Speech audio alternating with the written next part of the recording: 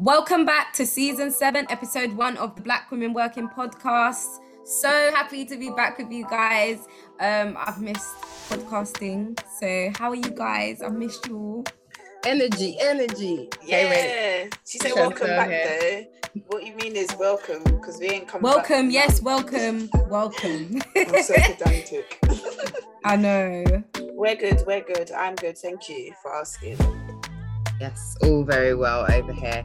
Apologies from Nats. She couldn't make it today, but she'll be with us. She's with us. Yeah, in spirit and in truth. Oh gosh. So let me get all the housekeeping out the way. If the listeners would remember to follow us on our socials, that's Twitter, Instagram and Snapchat on BWW Podcast UK, and our hashtag is hashtag BWW Podcast UK. So if you could follow us, follow the conversation, spread the word, retweet, put it on your story on your Instagram, that would be excellent. And just continue to follow us on there. So today we're going to be talking about a topic that I think is quite good to start with, and is something that's quite pertinent and it's going on right now, and that is the cost of living crisis and how it's affecting us as Black women working, and how it's just affecting us in general. I don't know if you guys wanted to make a little comment on it, or do you want me to go ahead? You're good. Okay, yeah, good. Go through. So, the cost of living crisis. So for those listeners, because I know we have a lot of listeners that listen to us abroad, cost of living here in the UK just refers to the fall in real disposable income that people have that are working and obtaining salaries. And it just means that we are basically, inflation has gone up, and a lot of the things that we potentially were able to use with our disposable income for things like holidays and going out shopping, we've had to draw those back a bit, and we've had to kind of keep our spending to a minimum. So that's basically what's happening to us in the UK at the moment. I don't know if Shan or Toles, any of you guys want to add anything to it? I mean, I'm not the politician or the economist, but I think the backdrop of 2020 and the way in which the government had to shift funding around for furlough and to sort of mitigate against the shortfalls for the NHS. I mean, I'm not going to go too deep into it because I don't have the details, but I think we were already somewhat crushed. We were somewhat not in a good financial situation before, as a country, before 2020. And I think that's what's tipped us over the edge. Money always has to come from somewhere. So I'm not saying it wasn't right to bail out businesses and have furlough money offered, because people did need that while they couldn't work. But at the end of the day, well, at least I did, we always foresaw that money was going to have to be reclaimed from somewhere. So we're seeing it in interest rates. We're seeing it in terms of energy and fuel on the back of the Ukraine-Russia war. I mean, conspiracists will say it was always going to go up. It's got nothing to do with the war, or that's planned. But I think there's a load of political circumstances that have got us here. And it's definitely not going to be an easy road out. Yeah, I agree. Toles? Not much to add upon that, really. I think it's just as Shem said, we knew that consequences were coming, but maybe some of us were a bit naive as to what those consequences might look like. And now obviously it's a situation where people can understand just how devastating those consequences will be to the majority of the population. Yeah, definitely. I think the word naive is quite key there. I think a lot of people just thought, oh, furlough, yay, this is lovely. Like, I get a little furlough here, and it's like, now where that money has come from, we got to pay it back. I'm sure the government were taking out loans upon loans, and now we're just gonna have to pay all of that back. But also they were teething. I really want to make sure like that's mentioned as well. They were teething as well. So this is also accounting for their thieving and flagrant just abuse of the system that was going on as well. They are part of the cause of this cost of living crisis. I want listeners to know that. Yeah, I definitely agree. So as I was preparing for the episode to lead, I did find some stats that kind of pertain to us as Black women and us as Black people. So I just thought I'd read those out for the listeners and for you guys to hear.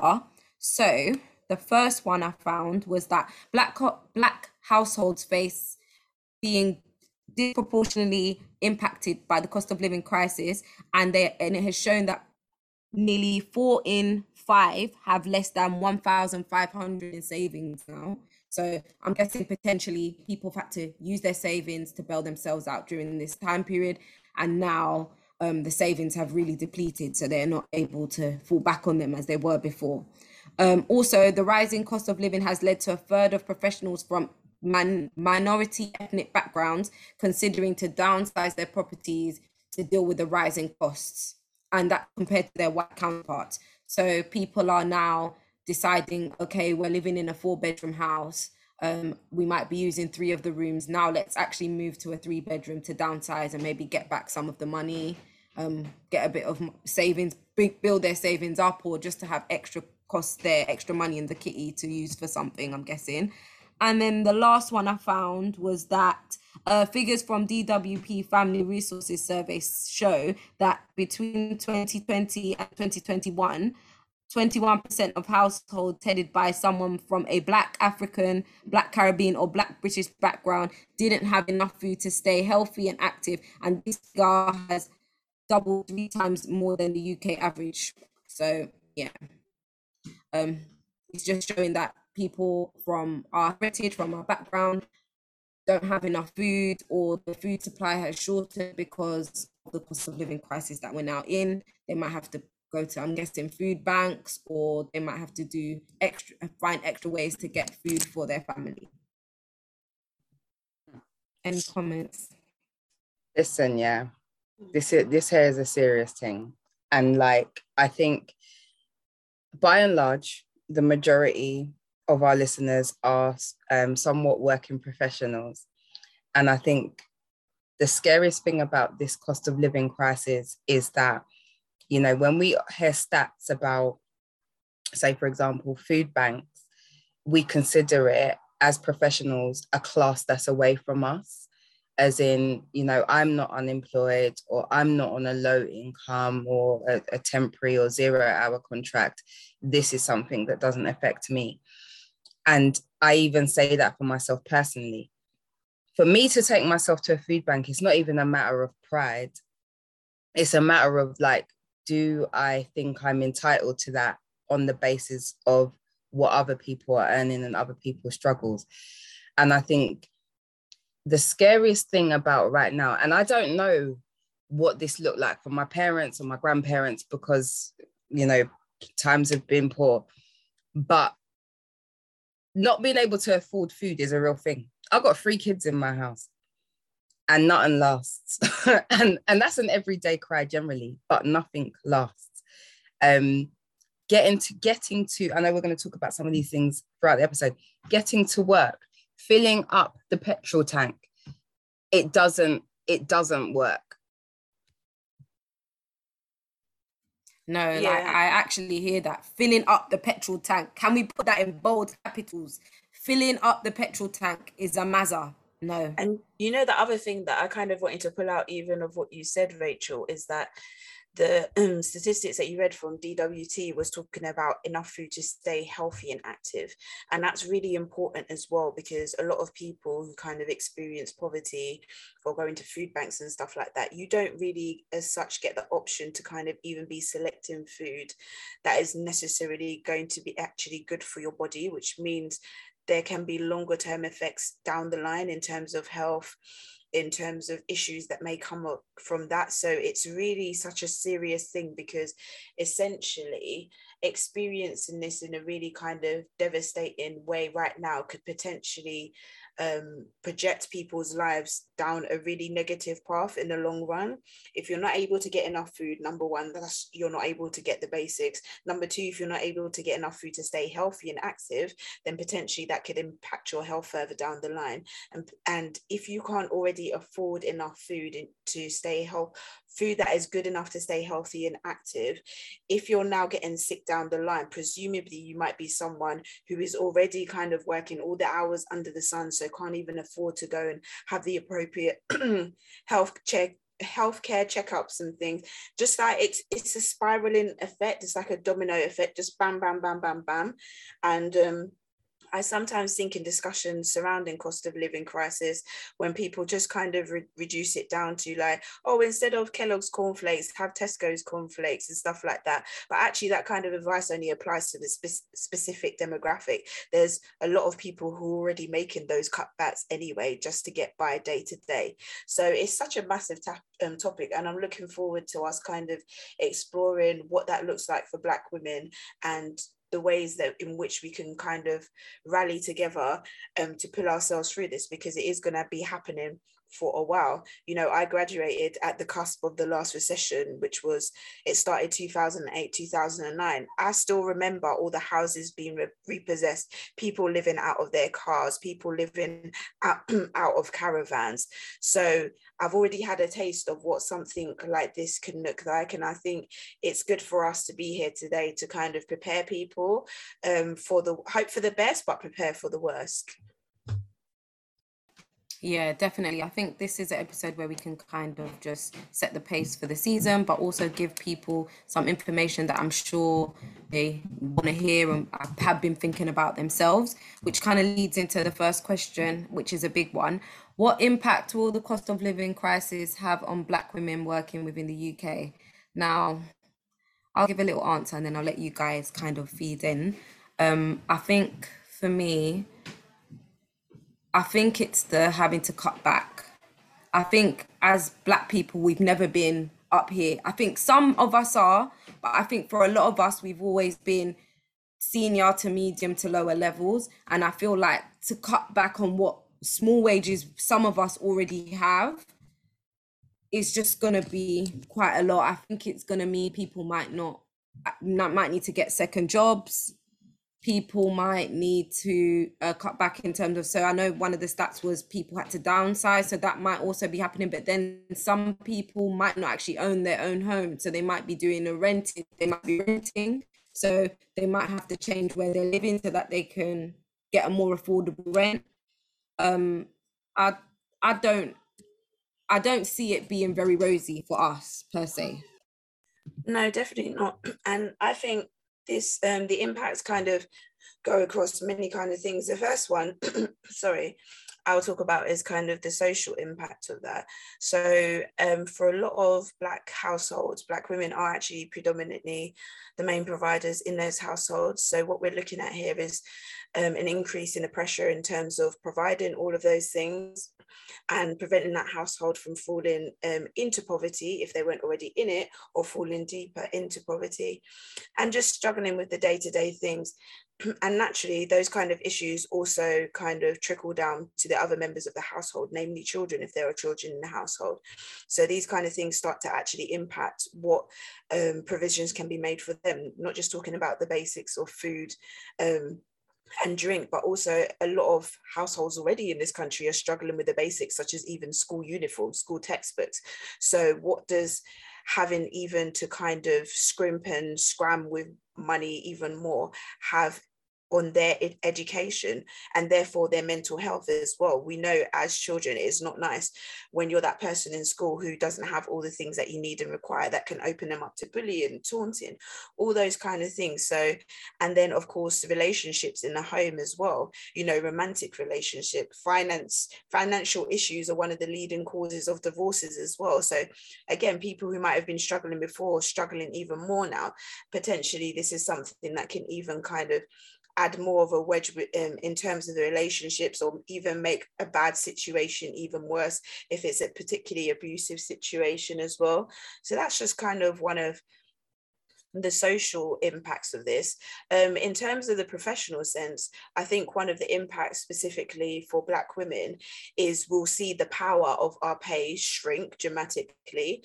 And remember, there already was an ethnicity pay gap, there's already a gender pay gap, and now the money that we're earning in terms how it relates to our counterparts is even shrinking even further before our eyes. So again, that means that that gap is now widening.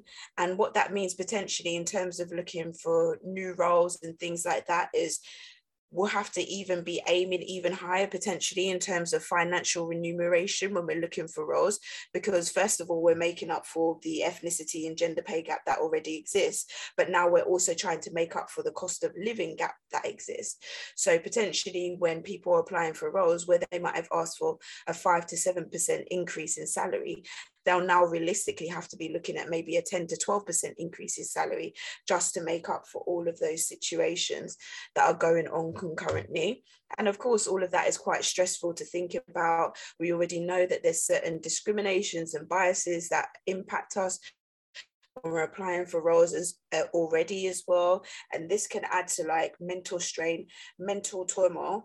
And as we already know, the majority of mental health kind of the people that fill up most of the mental health institutions and access to services in this country are majority Black and ethnic minorities. Now the figures are already not great in terms of how those people are dealt with. So if you add on to that fact, the pressure of the situation will likely add more people to that load. That means potentially people will be receiving even worse care. Families, of course, will be impacted. Like it's just rolling down the hill. So these are all kind of some of the wide-ranging, impacts that we actually have to sit down and think about. And it's not nice, but it's the reality, and we do just kind of have to sit down and face it.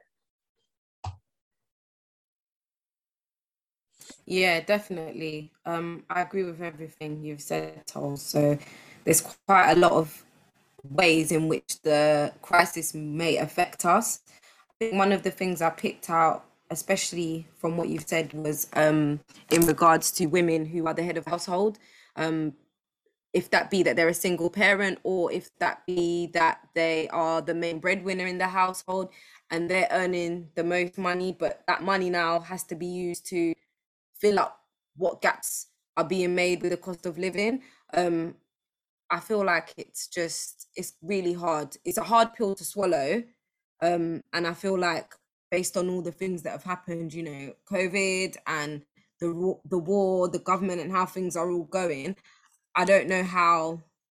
I'm hoping that you guys can help me find a way to look on the brighter side of things from this, because this is not looking like something that I want to be going into, even though we're all stuck in it. I think one of the things that you mentioned as well. Sorry, Rach, you know what? Yeah, I agree with you. But if there's one thing about Black women, is we can problem solve. Yes, we can. We can. I am looking forward to kind of at least sort of creatively thinking and sharing some ideas that we know work and some suggestions that perhaps we're trying ourselves to sort of get through this, because it's not easy. But if there's one thing a Black woman can do, is problem solve and graft. It's true. There was one more thing that I wanted to mention, because actually one of you mentioned it when we were kind of talking about this discussion earlier, which is also the fear some people may have with regards to job loss and redundancy as well, which is a really important thing to kind of talk about when we're kind of discussing what the solutions or how we can kind of navigate through this situation. Yeah. Yes.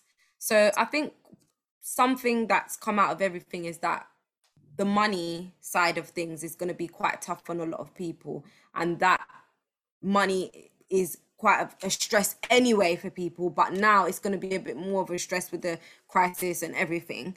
So I wanted to know if you guys knew any ways that could help our listeners to save money during the crisis, and how they can make their income stretch and make it last longer. So I wonder if you guys have any tips for our listeners.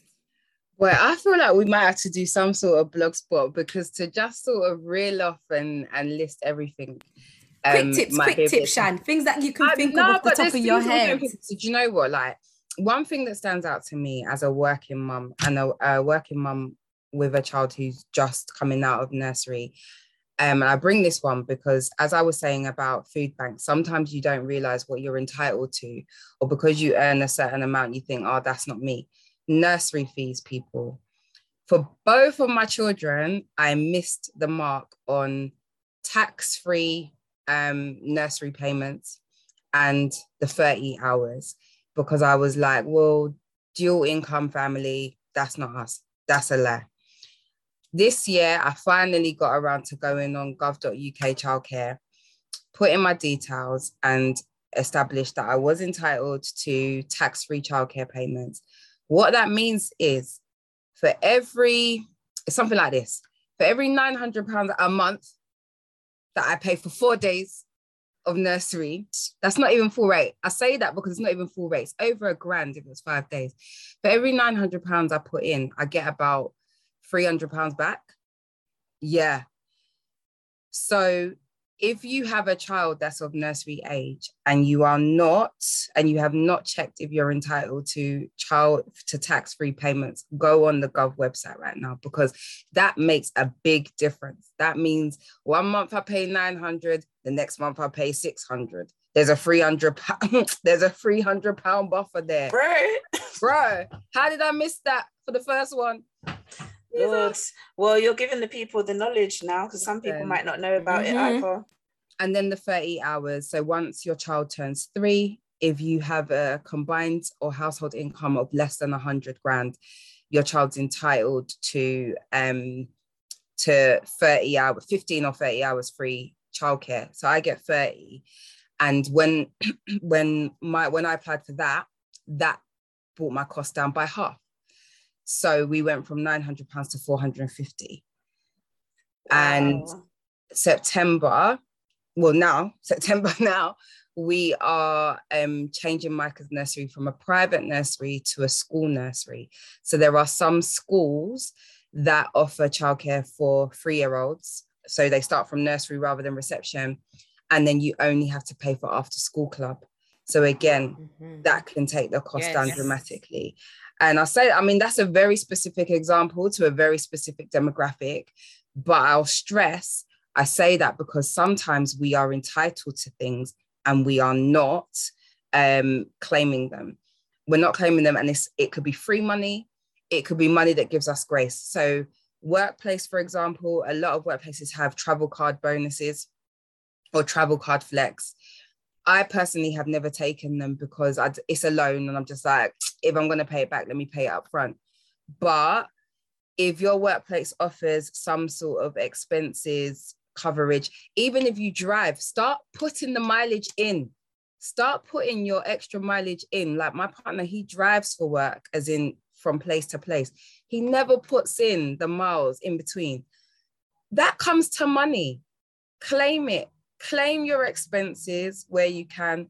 If there are certain incentives that you can hold on to, like getting an annual travel card and then paying it off throughout the year, claim what the workplace benefits are. That's 2 from me. 100%. I think I won't go into the kind of simplistic advice, which I'm sure is kind of already out there, but there are some kind of smarter ways that people can cut down on costs. I think the next example I'm going to use is for a specific demographic of people, and not necessarily on the poverty line, but with things like subscriptions and things like that, find people, friends, family members who you can share those things with, instead of everybody having their individual account. I have Netflix, and there's about 5 people on it. But it's fine because they have a different account on a different platform, and another one has an account on a different platform. And that's, sharing is caring. And that's the way we avoid, spending too much money on these forms of entertainment. And some people will be like, well, you need to cancel it but you know what, even if this situation is going on, people still need to have you know, some form of outlet. For some people, that will be holidays. For other people, it will be Netflix, it will be Disney Plus, it will be whatever streaming service. Like, do whatever makes sense for you. So there's kind of smart ways of approaching things. On that very specific example as well, mummy voices all over the place here today. I've spoken to my children about cost of living crisis and things like our subscriptions we keep in place. And I said, you know what? We'll keep the subscriptions, but we're not going cinema. So there'll be things that we do outside, like trampolining. We can't do trampolining at home. So we'll do those activities out. But cinema, I'm like, we're not doing that. But what we can do is we'll go supermarket and you can buy whatever you want. £10 goes a long way with children. It does. Creating a scene, little movie night. You can stay up late, have your own popcorn, like big £1 bucket from Iceland. But on that, it's like also as a family, figuring out what you can do at home to mitigate against the things that you don't have to spend outside with. So the subscriptions stay. It's an example of there's rice at home, but the generic version. Yes. As in, do you know what I mean? There's rice at home for real. Like, allow maybe the McDonald's trips, maybe, you know, cook some rice every now and again, but also that's it's extending it in a general sense. So that's kind of some of the ways in which people can kind of mitigate against those things. Also thinking about where people are putting their money as well. So maybe if someone typically was going to spend, I don't know, 5 to 10K a year on holidays, it might be a good idea to revisit that and maybe say, do you know what, this year, instead of, you know, the 4 or 5 holidays I'm taking, I'm only going to take 2 and save that money. And now what you could do with that money is you could use that in various different ways. You could potentially decide to invest that money. So that's looking at a longer term plan of financial sustainment. You could put it into things like premium bonds as well, for which there is a monthly lotto and you can win money back, depending if that's chosen, depending on if your number is chosen. Just thinking about some of the smart ways in which you can create plans not only for the short term but also for the long term. But again, I want to stress this applies to a specific demographic of people. Not everybody has the luxury of making these kind of decisions. So just wanting to be really clear about that. But that's some of the ways in which people can kind of rejig their lifestyle around also thinking about, are certain luxury items necessary to have? I know I used the example earlier of like Kellogg's cornflakes versus Tesco. Do you actually need to have the Kellogg's cornflakes? What's really the big difference with the Tesco's? Do you need to be shopping at Sainsbury's? Can you shop at Lidl, shop at Aldi, Morrison's, Asda, those kind of things? And I think with this cost of living crisis, a lot of people are going to be facing those kind of decisions who actually never thought they would have to. So even though some of this information is really basic for us, like, I mean, I know what poverty is. I grew up in a situation where we were buying the broken biscuits packs from Netto because that's what we could afford. So these things are intuitive to me, but there may be people listening who have never been through that situation. And these are kind of the useful tips that might help them get along. There's obvious ones also in terms of not spending so much money outside if you're working out, in terms of buying lunch, just bringing food from home, thinking of what meals you can create that are tasty, that are healthy, and that can be produced in bulk for the lowest cost. For some people, this might actually involve going onto the school of YouTube and learning how to do these things. But yeah, there are resources available out there, and these are just 1 or 2 ways in which people can kind of mitigate against all these extra costs coming through. Yeah, and I want to give a phrase that that my partner often says that his granddad used to say, which is bend your mind to your condition. And what I think is an important message here, and I know we want to talk a little bit about mental health later, so maybe bringing it forward, is this is what it is. This is what it is. And so for me, I'm like, there is no point in being stressed or being miserable about this thing that I can't avoid. Rather just sort of bear my mind to my condition. Okay, this year I might not have a holiday, which pains. It pains deeply. And especially in the world of social media, where you've got everyone doing up soft life and self-care, and it's all about what reel you can post here and there and everywhere.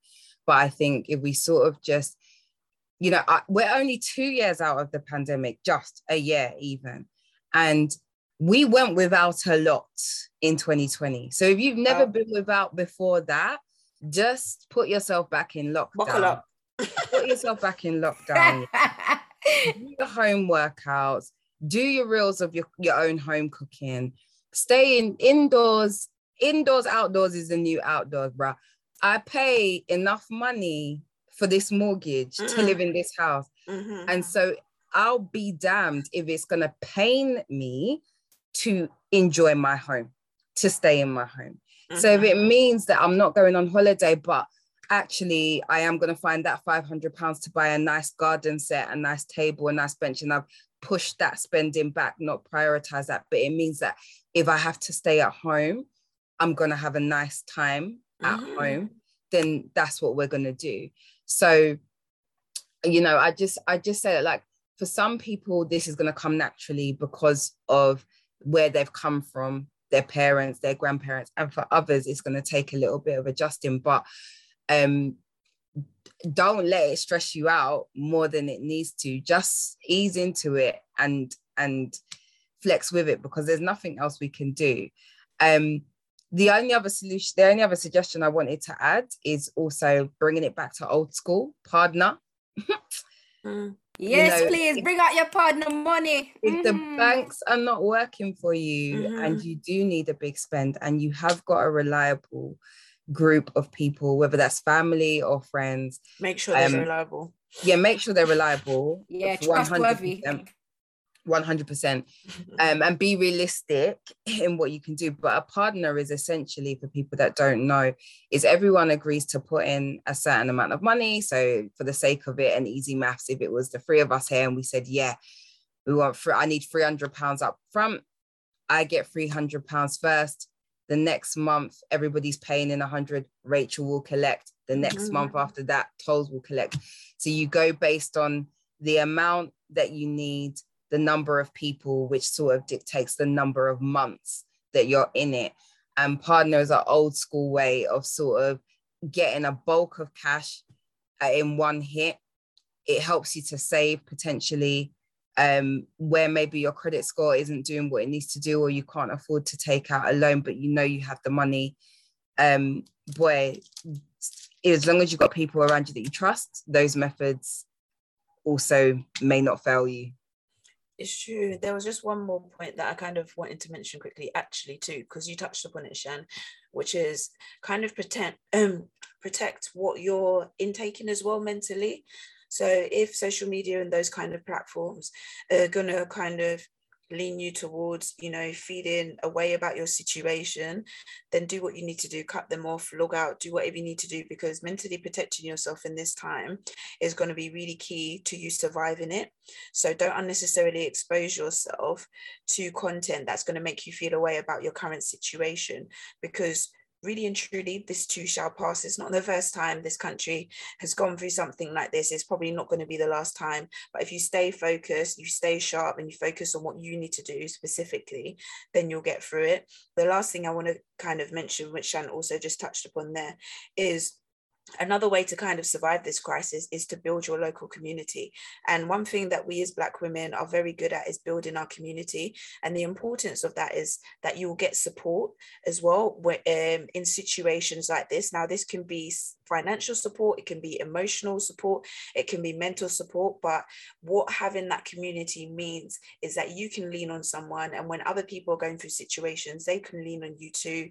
And that is really going to be key in kind of getting through a situation like this, because the people who are isolated are going to suffer the most. But if we can build those communities amongst ourselves and support each other, we will get through it better together. Again, mummy voice. The community, you know, the holidays come up. If you can't afford to take time off and you've got 3 of you in a group and each of you take 1 day off, you've got 3 days counted for in the holidays rather than 5. Maybe my maths is off there, but you know, you've got to be creative in your thinking and reaching out for help and asking who can do what on a very practical, logistical level, not just financial, right? So 100% agree on the community point, Toles. But I think it would also be interesting to look at how can we actually get more monies? So I think Rachel phrased a question to us like, is there a way that we can go about asking for pay rise? What does it mean to get more money? I want to hear your answers because I ain't got an answer for this. I ain't got the answers, wait. I got two. So first of all, let's not forget we're in the middle of the Great Redundancy or the Great Resignation, sorry, the Great Resignation. And actually, it's quite interesting because although there's a cost of living crisis, what we're finding is when you apply for a new job, you're in a stronger position to negotiate your pay. And so often people are saying, or a lot of the platforms that we follow and share on our platform and our stories is saying, if you move job, although right now is a time that you feel like you want security, it is actually a time to go and get the benefits or pay rise outside of. Someone new is more likely to give you more money than your current employer. How true or not that is to test the waters. But I think there's something in that. You know, most places, if they're trying to poach you, if you're good for the role, especially where a lot of organizations are restructuring, where they've sort of let people go, not necessarily wanting to refill that role. So they're sort of rebranding a whole structure and looking at how work is distributed. If you are someone who is good for the job and maybe a little bit more, there's potentially space to get more money there. The other thing is also in terms of benefits. So, you know, much of the sort of work-life discussion has been, you know, everybody go back to work. We need to boost the economy. We can't be working from home anymore. In this cost of living crisis, actually, it's not quite practical for everybody to be going to work, literally because you cannot afford transport costs. So I've heard a few stories where people have either joined a new workplace or requested from their current workplace that they're able to work from home, in saying, I can't afford to get to work, allow me to work from home, or you need to increase my salary to allow for travel cost, because both can't run. And employers are doing it. They're bumping up salaries by £1,000, £2,000. And if that's what goes towards your travel card or your petrol, there it is. Yeah, I was just going to say that as well. Yeah, no, I was going to say that as well. Because money, my friend said, at home. Yeah, my friend, she said that she spoke to her manager because her manager was saying, okay, now that COVID's like winding down, which it never is, she said that she went to her manager and she said to him that he wanted her to come back full time, 5 days a week. And she was like, well, that's not really affordable. The cost of living has gone up. Travel has gone up. So I feel like if you want me to come back, you need to pay me extra money. And he was like, okay, I'll take it back to the bosses. And it wasn't only her that said that. A few others in the team also said that because they were traveling from different distances to get to a central London workplace. And they gave it to her.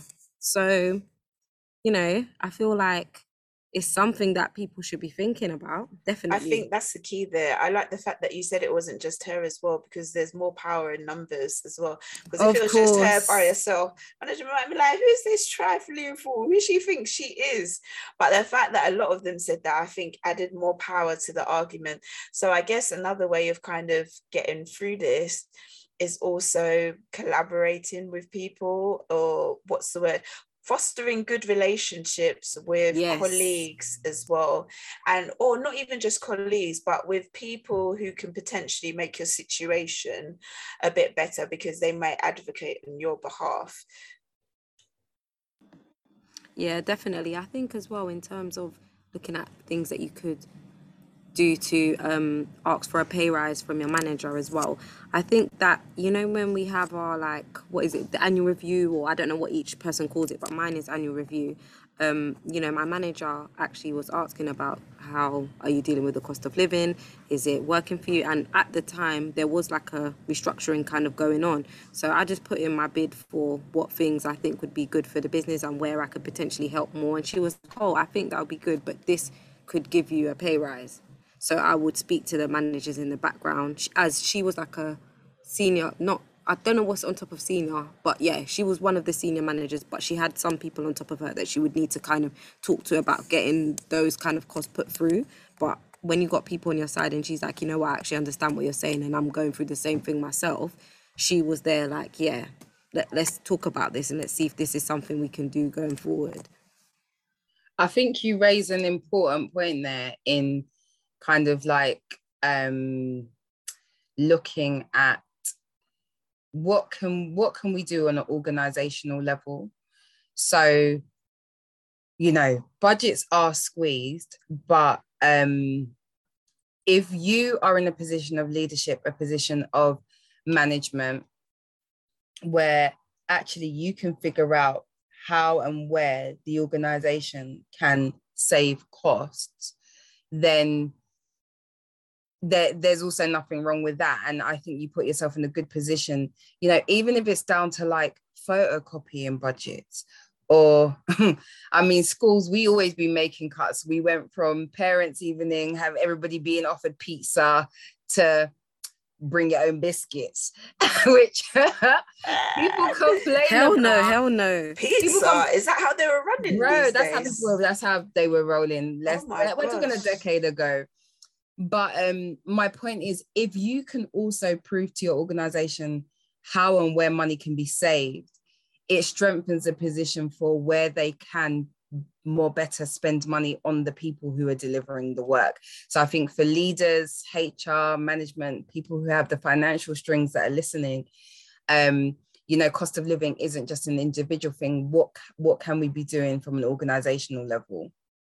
I think also the other point that I wanted to make, Ari, this question is because it was specifically how do we go about asking for a pay rise? I think the same terms and conditions apply, but as mentioned before, what you can do once you qualify your argument for getting a pay rise, this is if you're already within an organization and you don't necessarily want to leave to get a new job, is that when you're negotiating that new pay, you yourself account for the rising cost of living in terms of what you want, and then you propose that.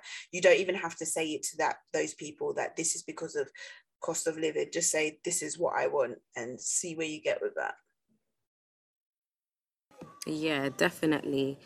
I think I'll look at the last two and kind of merge them together, the last 2 points, try and merge them together for you guys. So obviously, I know we spoke about previously protecting your mental health during this time. And I think obviously, as you know, we were talking about cutting back on certain things. So you guys were talking about maybe changing where you shop or not doing certain things with your kids in terms of cinema, but then they've got like Netflix and Disney at home. And I think those can sometimes make us feel away, and our mental health is going to be affected by that, because those things before we were used to just going out to the cinema, but now we might have to cut back. And I think that can actually, you know, make our mental feel a bit, feel a bit rubbish, or we feel like, oh, we really wanted to do this and we know we can't. So the things that we used to enjoy, we can't do those anymore. Well, some of them we can't do anymore.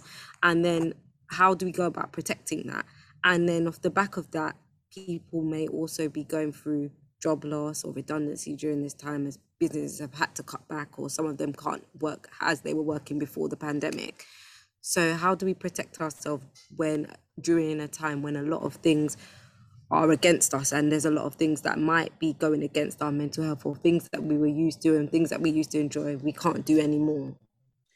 I think one of the key things is getting our affairs in order quickly, making sure you have things such as a budget tracker. So if you don't have that already, that will help you kind of understand what your outgoings are, what your incomings are, and hopefully put you in a place of a bit more emotional stability in terms of the finances, you know, that are flowing through your household.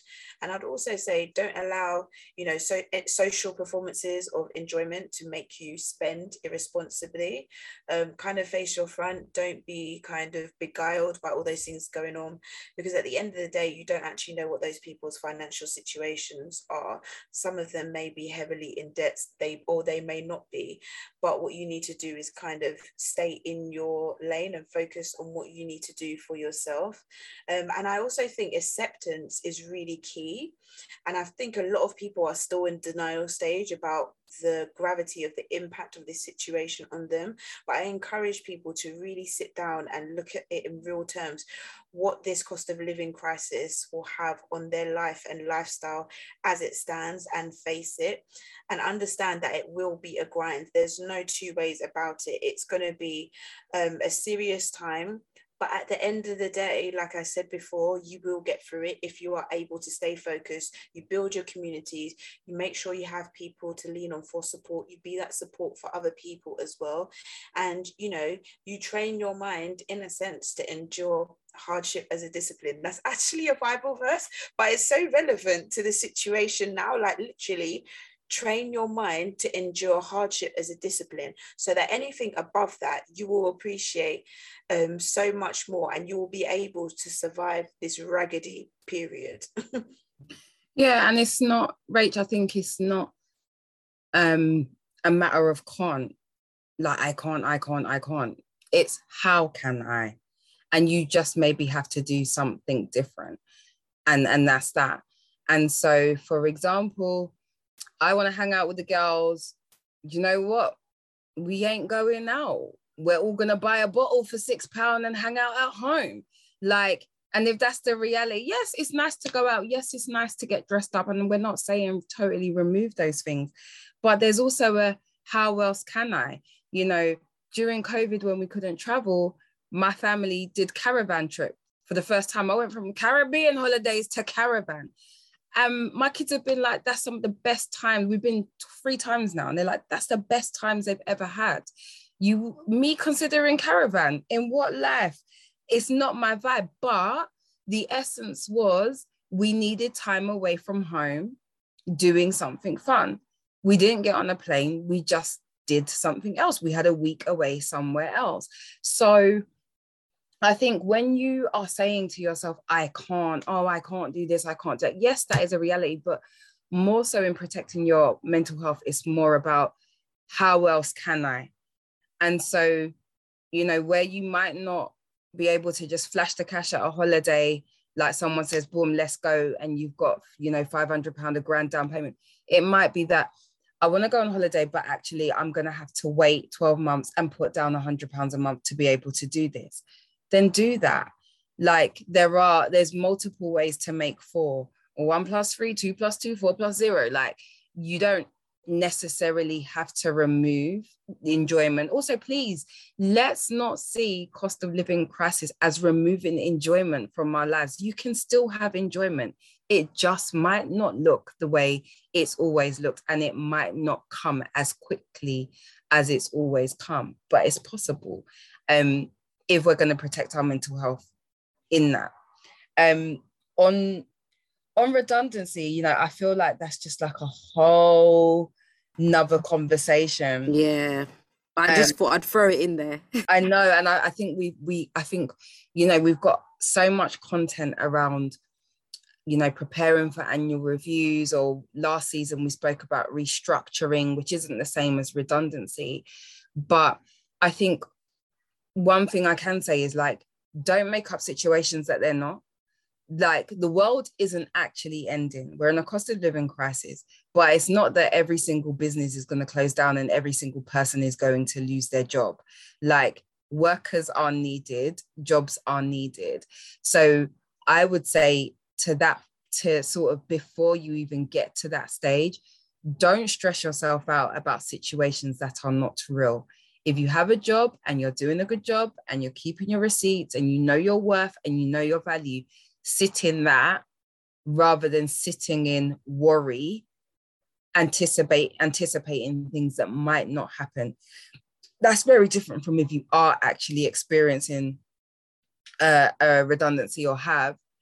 And I think, we've got much to say. There's so many platforms. We're probably going to have to share them about effective saving, effective investment, as Toles alluded to sort of safeguard yourself now. You mentioned, how few households have savings of less than £2,000.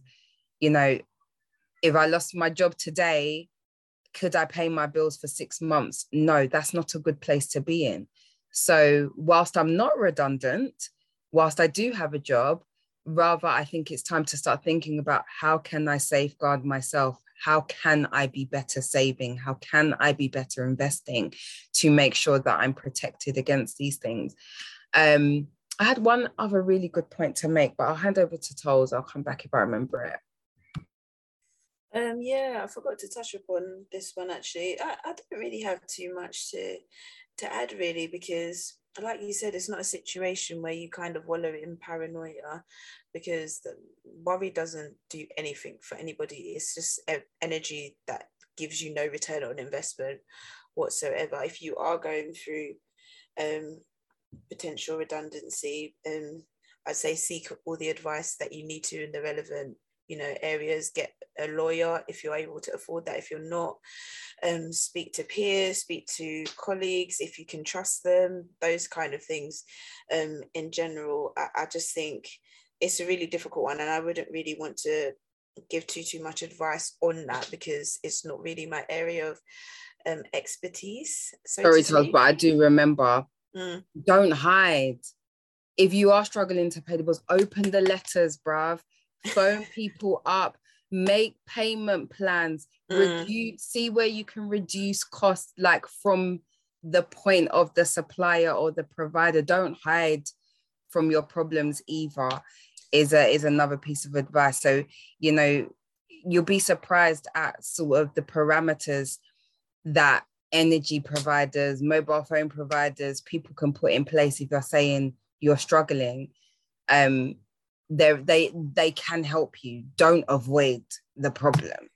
And to speak to that, there are resources online such as Citizens Advice, who are able to provide advice on an innumerable amount of issues pertaining to just social welfare in general. And there's also, what's that? His name's Martin Lewis. What's his site? It's not Money Supermarket. What is it? Now, he does advise on that, but he's the money man, isn't it? Yeah. But I love Martin Lewis. Feature on Money Supermarket. He does feature heavily, but Martin Lewis, he's fantastic resource in terms of understanding, what the current situation is, what that looks like in real terms, and also providing really practical advice for people in terms of kind of how to manage these situations. So do make use of the resources available, and we, of course, will be linking to them, and obviously we'll prioritize our fellow Black women who we know are kind of working in the area of finances, employment law, all those kind of things that may be really important to you guys. Yeah, guys, you wrapped it up really, really well. Like, we've been talking for a while now, so now I've got to cut it down. I think I would just add that and hopefully when we put the posts and stuff up, we can link this link.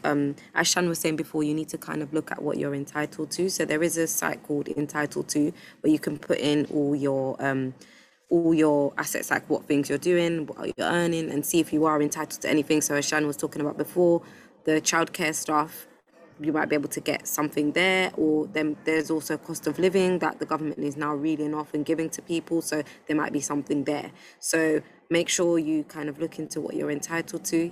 As said before, it isn't the end of the world. The cost of living is going to affect us for a while, but there are things that we can still enjoy.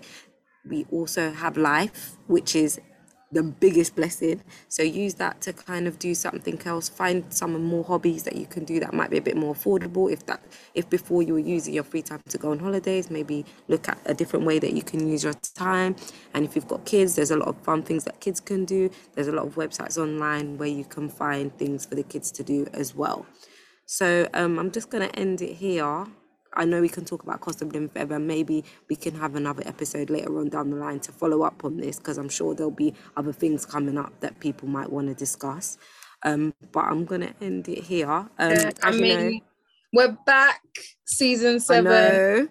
I know this probably wasn't like the most joyous topic to talk about, but we're real life, and we know, there's no point in skirting around the things that are affecting us. But we have got a really exciting season. Yes. With lots of exciting news to share before the year ends. So, definitely it was definitely worth sharing these tips and sort of reflecting on like, okay, what am I doing to address the cost of living? But because Black women working, we'd be keeping it real. But I'm really looking forward to this season. Yes. Toes? 100%. Oh, what else am I supposed to be saying? It's all been said already. I don't like repeating myself. Oh, okay. So as you guys know, as we always end, tell a friend to tell a friend. Remember to keep the conversation going. No, you missed some off. Tell a friend to tell a friend to tell a friend. Oh, okay. Toes has said it for me. Just keep talking about us. Keep our names in your mouth, as many people would say. For good reasons. Yes, for good reasons. And as I was talking about before earlier on, our @ is @BWW Podcast UK on Twitter and Instagram. So @ us, DM us, do whatever you want to do, and tweet us, DM us, or whatever. And then email us at blackwomenworkinguk@gmail.com. And we'd love to hear from you. Anything you want us to talk about on the season, give us your input. We're always looking forward to your responses and our conversations with you. So yeah, this is the end now of this episode, the first of season 7, and I hope you guys will continue to rejoin us for the rest of the season. Alrighty, thanks, Ray. All right, then. Thanks, see you later, guys. Bye.